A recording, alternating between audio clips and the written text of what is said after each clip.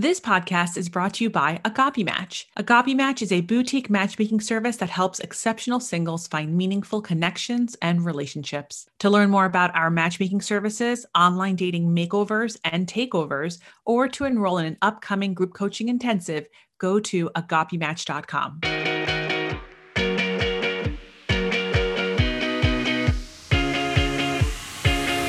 Welcome to the Ask a Matchmaker podcast. I'm your host, Matchmaker Maria.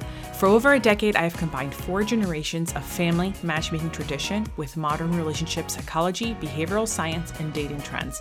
With this unique expertise, I answer your dating and relationship questions on the podcast and online. If you're not already following me, you can find me on Instagram. I'm at Matchmaker Maria. And hey, while you're at it, follow the podcast on there. It's Ask a Matchmaker, and also subscribe to the podcast. This way, you get the new episodes every Wednesday when they drop. This week's topic is about navigating fertility. My guests are Leyla, Bilali, and Elizabeth Lipov. Leyla founded her fertility consulting and nursing services business, Fertility Together, to bridge the gap between a clinic and patient and fertility treatment and personalized care. She believes that a nurturing, knowledgeable partner can make all the difference in each individual's unique path to fertility, whether they're just curious about where they stand and what their options are, freezing their eggs, or going all the way with IVF. Leyla provides personalization, continuity of care, proper education, and endless encouragement. Joining us is Elizabeth Lipov, who works at a healthcare tech startup that services fertility patients across the country. She worked at a large fertility clinic in New York City for over 4 years as an IVF coordinator.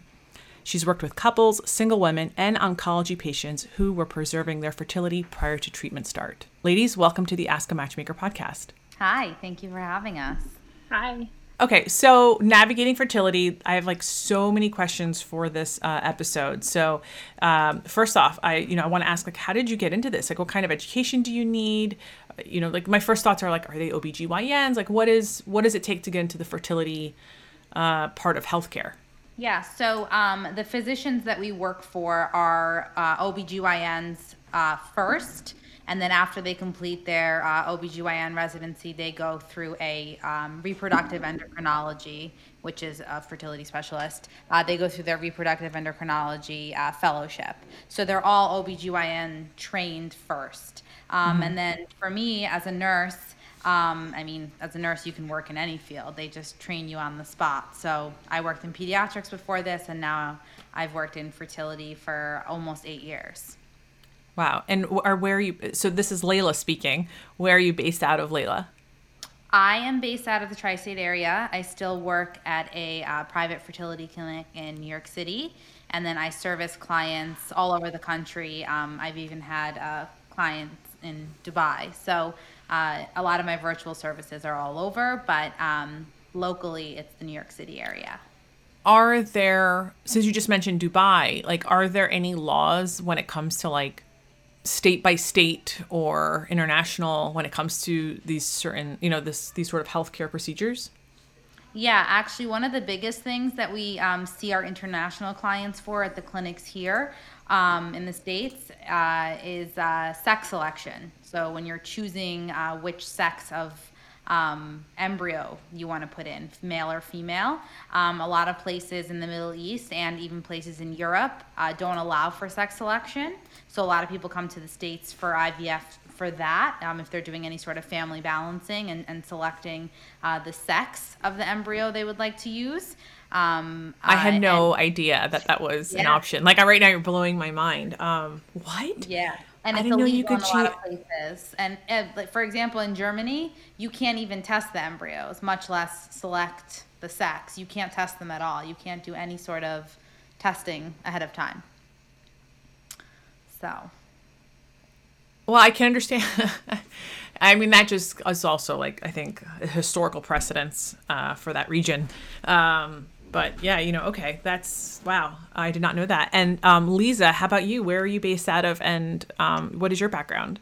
So I'm also based out of New York. I kind of got into the fertility field right out of college. I was looking for a job. I always knew I wanted to work in healthcare. I wasn't always completely sure where I wanted to be. And this I found a job at a private fertility clinic in New York where Leyla and I met, and I kind of fell in love with the field. And you've all been working in that field or adjacent to that field since then. Yeah. So tell me a little bit more about, you just talked about testing. Are there like a host of other tests that happen in the United States that might not happen in other countries? The standard fertility testing that we do is kind of universal. It's just that the specifics when it comes to selection of embryos and things like that might be different worldwide. And again, like you said, it's a historical thing, whether a country is based on religious laws, things like that. So typically here, for the IVF process, before you transfer an embryo that you've made back into the uterus, we typically test it to make sure that it's chromosomally normal. So 46XX is a female, 46XY is a normal male, and that's what we're checking for before putting it back into the uterus to ensure that it's a normal fetus eventually, hopefully. But the testing that we can do here, it's not legal in a couple of places in the Middle East, a couple of places in Europe, and I'm sure other places in the world. And a lot of people do come and do IVF for sex selection, and they call it family balancing is the technical term. Let's say you have two girls and you want a boy, so you come and make embryos, and then whichever ones are male after the chromosomal testing are the ones that you would end up using. But the universal testing, like the blood work and the radiology exams, ultrasounds, things like that, are pretty much They're the pretty same. standard. Yeah. Yeah. So tell me more about the people that you see at your treatment center. We see it, New York City kind of is, not to be corny, but it is really a melting pot. So we see all sorts of different cultures, religions, and those kinds of things do affect the ages. So yes, the average patient that we see is somewhere between 35 and 42 in New York and in other big cities where fertility clinics thrive, Miami, Chicago, LA, San Francisco. Females are very career oriented. They're not getting married until later. They're not thinking about having kids until later. Even if they're doing single mom by choice, they're waiting until they're kind of set in their careers and they're financially stable before doing so. So age-wise, our average patient is somewhere between 35 and 42. But going back to religious and cultural things, we have the Orthodox Jewish population we see as young as 20, 21.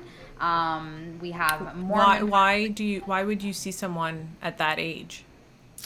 It could be all sorts of things. A lot of the genetic testing that we do is in cultures like that. If there are a lot of, not necessarily consanguineous, meaning that they're related, but if there are offshoots of their relations, we want to make sure that we're checking their genetics to ensure that we're not going to duplicate any, severe illnesses. So certain cultures have a certain set of genetics that we see over and over again. For example, in the Jewish population, there's a whole list of them that we test for that are very common in that population. So do people ever come before they get married?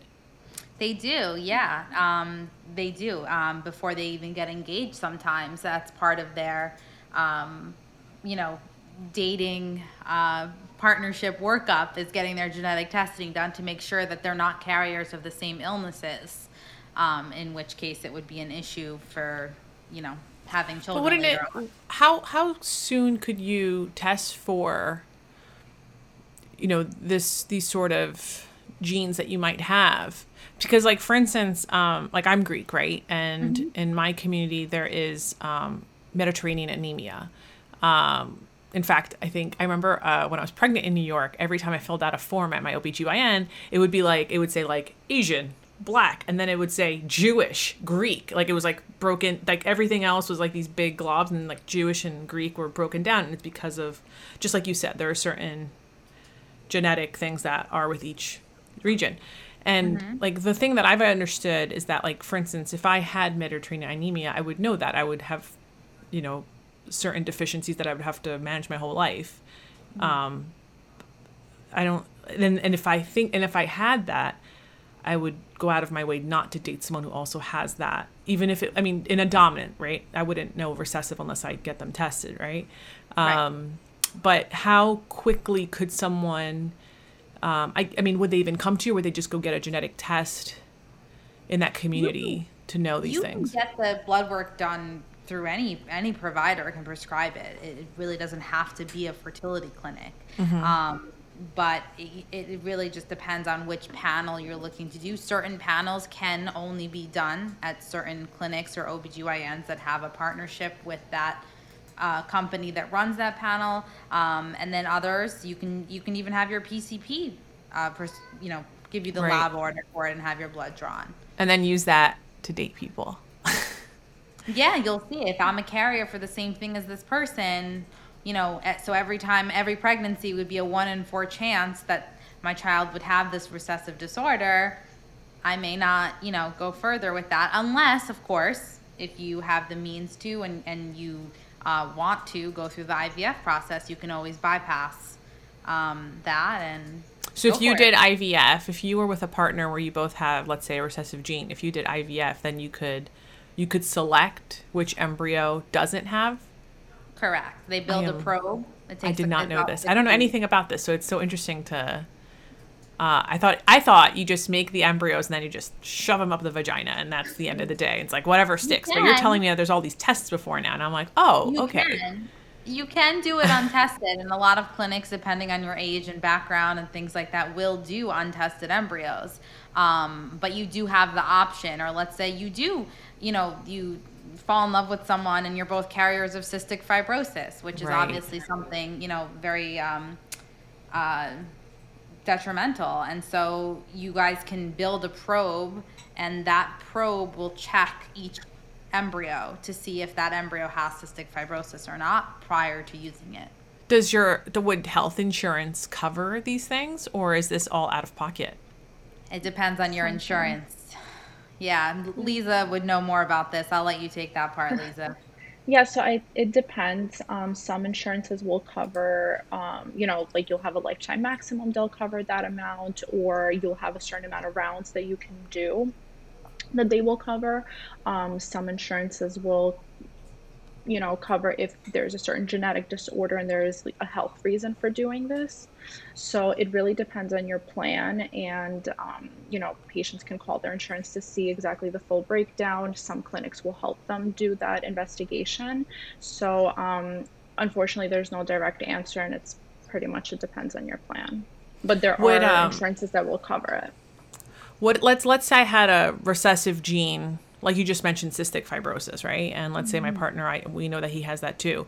Do you think, is there like a social worker in the office or in most fertility treatments who could help me navigate, like, if we want to avoid something that's going to be very hard to, you just said detrimental, especially in someone's financial future. Would a social worker then talk on your behalf to I'm thinking about the heavy lifting that comes before doing this, right? Right, the logistics, and Liza, you worked with that part of it, so. Do you mean in terms of insurance or just like for the couple in general? Both. So for insurance, it's all, the office would have to submit on the patient's behalf of their full medical history, their reasoning for doing this, and then they will determine if they're eligible for coverage or not. But a lot of clinics will give you kind of, like, I was an IVF coordinator, so I was kind of the person who planned everything out with the patient in terms of their schedule, but also kind of walking them through the process and kind of, almost hand holding sometimes, because, it is a very difficult process and it's very emotional. And sometimes you kind of need that extra support if you don't want to go out and, discuss it with your family and friends. It's nice to have kind of that unbiased person who has kind of the knowledge of what you're going through and can be that support for you. You mentioned the kinds of patients that you have. talk to me a little bit more about that. So you obviously have people that are married and are family planning. Do you have unmarried couples people who are not interested in getting married but are interested in IVF? Yeah. And I'd love to learn more about, single women who want to do it on their own, and oncology patients, of course, too. So tell me more about your different patients that you help. So some women choose to be single mothers by choice, and I feel like it's becoming more common if by a certain age. Some people will say by a certain age, if I don't meet my person, I know I want to be a mother, and they will use donor sperm banks and buy donor sperm, transfer it into their clinic, and they will use that sperm vial in order to create their embryos and go through the process. I feel like in bigger cities, I wouldn't say that's an uncommon thing. Yeah. You don't have to do IVF, by the way. For single mom by Right. choice, you can do an IUI as well. It's called an intrauterine insemination, where they basically take a catheter, put the donor sperm in the catheter, and they insert it directly into your uterus. When you're ovulating. Yeah, so you don't have to do IVF for that. Can you do this at home, or do you have to go into a clinic? So they do have kits now. Back in the day, they used to use the slang term turkey basting. Okay. That's actually what they used to refer to it as. And now they have legitimate kits. A lot of fertility companies have made and they sell legitimate kits for this that you can do at home. It's obviously a little bit more blind at home without the ultrasound guidance and things like that your clinic will do, but you can do it at home, and the success rate isn't as low as you would think it is. It works. Do you find yourselves when a woman, I have had a few friends become mothers by choice, and actually if you ask me for my personal opinion, I think it's a wonderful decision. It really takes away the stress of like, oh God, I have to find a partner by this time, and just like, take anyone. And it's like, well, no, you have to make sure this is a really good person, because you're going to, even if it doesn't work out, you still have to talk to them for at least the next 18 years. So this is a really important relationship you're going to have with this person. Don't go into it lightly. And in fact, as a dating professional, one of the things I'm always reminding women if they are thinking about going at it alone is like, if you go at it alone, you become a single mom. Suddenly there is this group of single fathers who only want to date single moms that now you will have access to that you just did not have access to before. So, that's like definitely a pro. But what are the questions that you hear from women who are interested in doing it by themselves? Like, what questions do they have when they come in? I think a big one is like, how do I choose my donor? And like, what do I do for that? I don't know, Leyla, what do you hear? The big question that we get is, let's say everything works out and I have my kids, do I tell them that I used a sperm donor? Who do I tell them is their father? Who do I tell them that I used? And there are, therapists that specialize in this, and they'll help you navigate. Do you tell them? When do you tell them? At what age is appropriate to tell them? And if you used a non-anonymous donor, a donor that is willing to be found later on. Let's say my kid wants to find out who the donor sperm was, and some of these donors now you can choose to be non-anonymous, and they can go and find out who you are. Can the mom find out like who the donor is? Yeah. There's fewer of those. Most of them are anonymous, but now there's the option. I'm just like picturing a woman finding out who her donor is and like Instagram stalking him in her second trimester. Not necessarily because she wants to be with him. No. Just being like, right. Okay, this is the sperm I have in me. Got it. These are the other 23 chromosomes of my child. Yeah, absolutely. So also, when they're choosing the sperm donor, most of these banks now, they have full websites, and all of these donors have their own profiles. Majority of them, I would say, are probably baby pictures, but they have their biography, their interest, their background, their age, kind of all of this information that you would want to know is on there. So that's how they choose their sperm. But how much of that is, so when you say baby photos, you're talking about like baby photos, or do you think like they have like a photo of the man when he was like 5 or 6? They're more like toddler photos. Yeah. What? Yeah, they're more like toddler Okay. to maybe like, I would say max age 10. And what is the advice here? Like, do you choose someone who looks like you? Do you choose someone who's the same race as you? Like, what's the advice that's being given to women who are thinking The about doing it clinic, alone? the clinical advice that I do always give is go based on the physical, not, what school they've listed, like what college they graduated from, what career they're in. Those kinds of things are not DNA backed. So I don't know if someone went to Harvard because they have legacy there, or, if it was actually based on merit. You don't know those things, but I can just put on there that I graduated from Harvard. So Oh what? gosh, there's no verification. There's no like LinkedIn double opt-in No, here. no, there isn't. And again, those things aren't really backed by DNA. What's backed by Right. DNA is my kid gonna have brown hair, brown eyes? Is my kid gonna have dark skin, light skin? Is These there a are the things that place is there a place in the profiles where people can talk about like their temperament at least? Because yeah. that is genetic. Yeah, they do. There is a place for that, and also what's kind of cool is that the staff at the sperm bank, at some of these places, they have a whole thing that the staff fills out. So they do first impressions of the guy when he walks in, Oh. and they write out, my first impression of him, and he was dressed like this. They do celebrity lookalikes. So it's pretty extensive. Wow. I like the first I would base it all on first impression. I want to know like I want to see the Totally. nurse or the doctor who wrote like don't don't do this. Don't do it with this guy. Red flag. Red flag. Okay. So then how about do couples come in that so when a couple comes in that's let's say dating or married, what how soon can they come in? I think, whenever they're ready, I also think, a lot of people, like what Layla mentioned before, is um, people do choose to start families a little bit later nowadays. And a lot of people come in for embryo freezing for fertility preservation. So let's say they're not ready to have kids just yet, but they know they will be a few years down the line, but they may think they'll be like older by, a little bit older by then and have better chances now. So they'll freeze their embryos and use them later on. When you interact with women who want to do that, do you feel like they're excited? Like, is this just something to check off the list, or is there an excitement to get rid of? First of all, is there a pressure release, and then do they experience that after it happens? I think there's definitely a pressure release because, like how you said before, there's so much pressure to like find your person.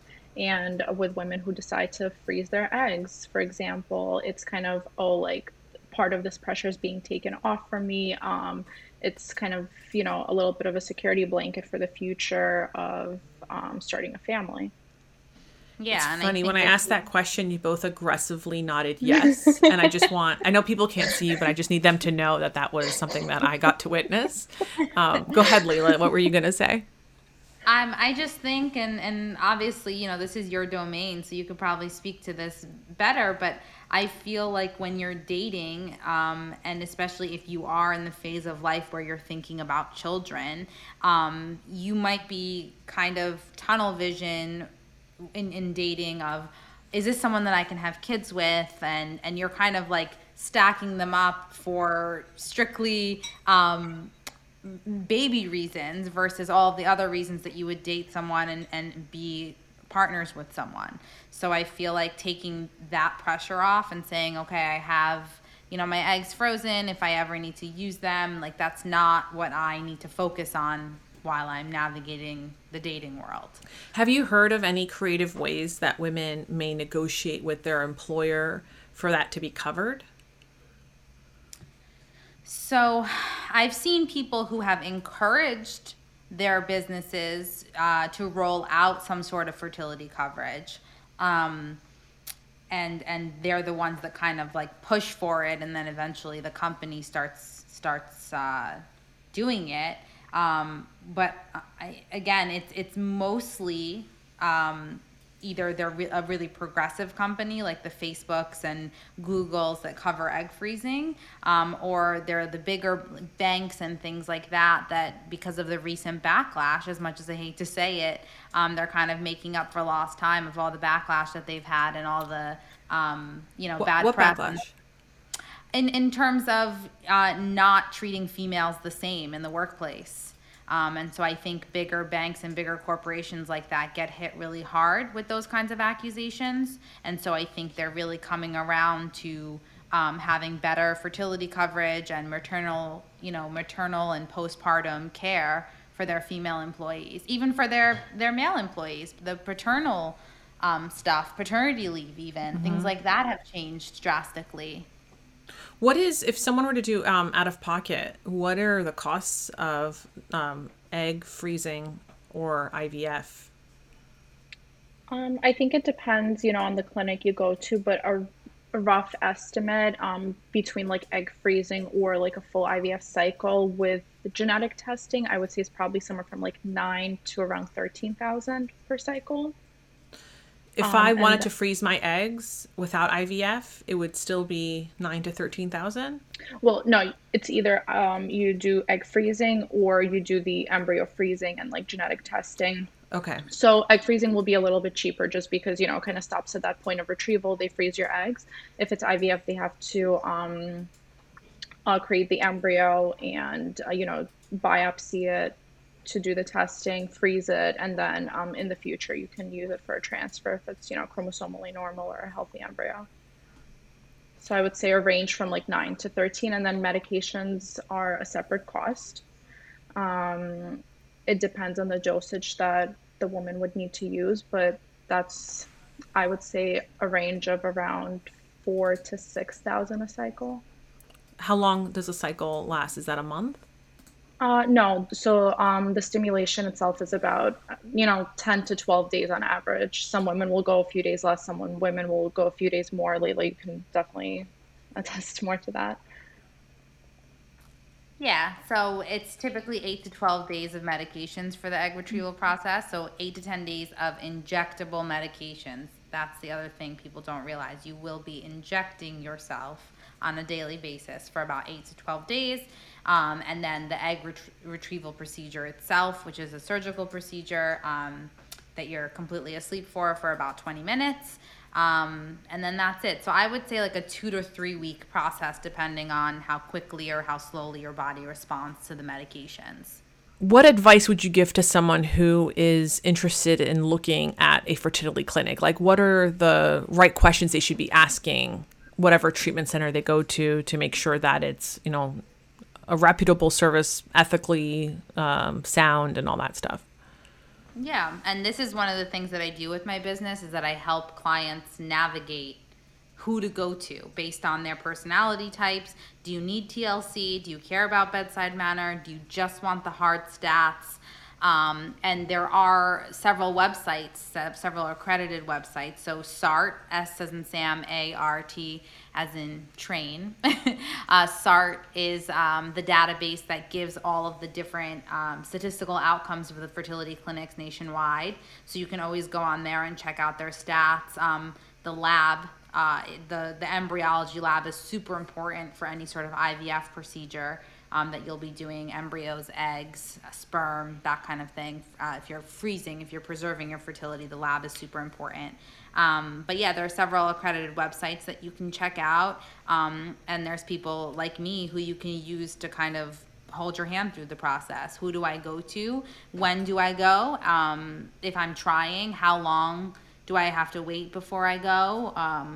And which test should I have done? And then once you have your answer, again, people like me will guide you through what's the best treatment for you. So it's kind of like a supplement to your medical care. One of the things that I think gets missed is that a lot of people go into things like egg freezing, and it's kind of sold as a, one and done security blanket. Done. You froze your eggs. You're great. But you have to tell patients the pros and the cons of egg freezing, and a lot of clinics unfortunately don't. It's kind of like a don't ask, don't tell, as much as I hate to say it. And I'm all for egg freezing. I think if you have the means to do it, you should absolutely do it. You'll never regret doing it. That's not what I'm saying. I just think that you should be, getting some supplemental care outside of your fertility clinic to kind of walk you through the pros and the cons of all of this. I think Leyla nailed it, honestly. I don't think a patient will ever regret it, but I definitely think that they should know what the pros and cons are of doing it. I'd love to know what is the most rewarding part of your job. This is, obviously a very difficult decision sometimes for some people to do, or a frustrating experience for many people. But I'd love to know, what do you find rewarding about this? What keeps you going? I think for me, I genuinely feel like these babies are all my babies. And I have my own children, but anytime that our patients send us a holiday card, or send us their pictures after delivery, and watching their children grow up, that's the most rewarding, is just seeing how happy they are, and all the different paths are that they take to get there, especially if you have someone we've had people that have cycled with us for 3 or 4 years for one child, and so seeing their struggle and then seeing them with their baby is really, really gratifying. One of my longest line of holiday cards comes from one of my first patients, who actually was a single mom by choice. She ended up doing an IUI. She didn't do IVF, but she had twins, spontaneous twins, via the IUI procedure using donor sperm, and her kids are now 7, and she still sends me the holiday card every year, and it's just, I love it. It makes me so happy. I love that. How about you, Lisa? What's rewarding about what you do? I think it's, kind of being able to help people, because I think they're in such a vulnerable state in their life. Either they're preserving their fertility, or they, for unexplained reasons, cannot get pregnant on their own. And it's being there for their process and being a support system for them, and, seeing the aftermath of it, of the pictures, and seeing their kids grow up. Like, I have a few patients that I keep in touch with. They ask for my phone number, and they will text me for the holidays, and will send me pictures of their kids. Or I even got to meet some of, my patients' kids, and it's just so rewarding to see them grow up. It's definitely an emotional journey, but it's a very rewarding one to see. That is excellent. Coming into this, I didn't know a lot about this, and what I was thinking about this morning before recording is that I feel like most people, and tell me if I'm wrong, okay, but I feel like most people don't know anything about fertility unless they have to experience it personally. Again, both women are currently furiously nodding yes.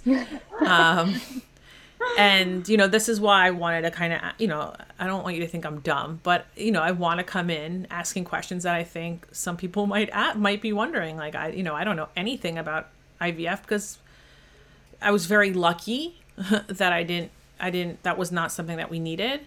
But I knew that if I had questions, I did not know that people like Leyla, who's a navigator, existed. And now that I know that, now I know who to refer people to, because I think that's also, really daunting, in that whole, where do you begin, Yeah, and the average person doesn't know anything about fertility. The average person doesn't even know anything about their periods. They don't know when their cycle begins, when it ends, how to look for ovulation. The average person does not know any of these things. We're not taught these things. There's no education there, and I think that that's one of the biggest issues. And honestly, every time I meet someone and I tell them what I do, they're like, oh, I wish I knew about you before I went through IVF. So unfortunately, again, they don't know that these things exist, and they don't have the basic education about their own, menstrual cycles, much less the fertility process. And I think we spend so much of our younger lives trying not to get pregnant, and then think that it's, it must be so easy if we have to try so hard not to get pregnant. It must be so easy that when we do try, it's just going to happen. So I think there's that misconception as well. I think one of the things people don't talk about enough, and hopefully, it's a smaller pool of women or men that have to go through this, are oncology patients. And I think there have been like statistics that not many doctors or oncologists will talk about fertility preservation before they go through their treatment, because after that, unfortunately, many of them do not produce eggs or sperm anymore. So, it's very important if a patient has that diagnosis of cancer to have that conversation of, is it safe to do fertility preservation before starting a cancer treatment? If someone were to do this, are they also given the tools of how to communicate it to future partners? Or is that like left on to their own figuring it out? In what sense? Like, let's say you are single and you are a cancer survivor. I'm not going to say Mm-hmm. like a specific cancer, just generally, Mm-hmm. right? Mm-hmm. And you've been told, please, do preserve some eggs so that you have the opportunity to become a parent one day. Mm-hmm. Are there tools in this process that are given to, like, if when you start dating, is this a conversation that you need to have with your future partner? Like, hey, we're going to have to do IVF because I survived cancer. I mean, We I think don't do it's, it, we don't provide it, but that's an excellent point, and I think that that's something that should definitely be a part of your dating spiel, because children are a deal breaker for a lot of people. So I think that's something you should. Unfortunately, we don't coach on that, but that's an excellent point, and I think that that's something you should disclose to any potential, life partners. I'm thinking right now with my little dating professional hat, like I would disclose this when you're ready to disclose that you are a cancer survivor. Like that. And to me, I've always noticed that anytime there's like a hard topic, environment is everything, and doing those conversations on a walk where you're not facing them eye to eye is just a lot easier. But also, just as I hate to say it, but the way Leyla said it, you make it part of your spiel. Like, you just, it's okay. It's like, it was a transitional period for you that you've survived, and now you get to have the opportunity for IVF because you live in the time that you live. You could look at this as a positive and I was sell just it gonna as a positive. I don't want to say sell it, but like it is a positive, right? Because 50 years ago, this was not Yeah, an option.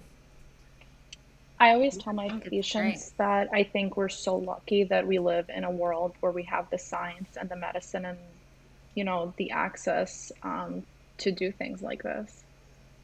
Right. Like to test the embryos and to prevent your child from having a certain disease if both you and your partner are carriers for it, or even there's certain like cancer genes that we can pass on and that can be tested for as well, or to preserve your fertility. There's so many things that we are lucky enough to have access to.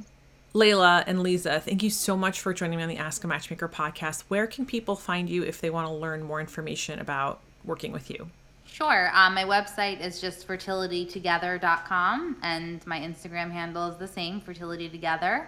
And I have all the links to, booking my free intro consults and things like that directly on my website and on my Instagram profile. Awesome. Thanks, Leyla. And Liza, do you want to share anything? Sure. My Instagram handle is at LIZLIP23.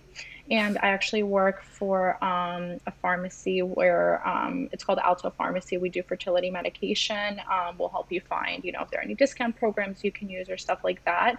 So you can always reach out for some guidance. That's awesome. I will include all of those links in the episode notes. So if anyone's interested in connecting with Leyla or Liza, please visit these show notes and take it from there. Ladies, again, thank you so much for joining me on the Ask a Matchmaker podcast. And thank you for listening to Ask a Matchmaker. If you'd like to speak to me on an upcoming hotline episode, make sure to follow me on Instagram at Matchmaker Maria.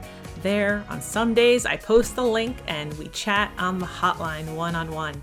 Until then, you can learn more about what I do or enroll in an upcoming Agape Intensive by visiting agapematch.com/services.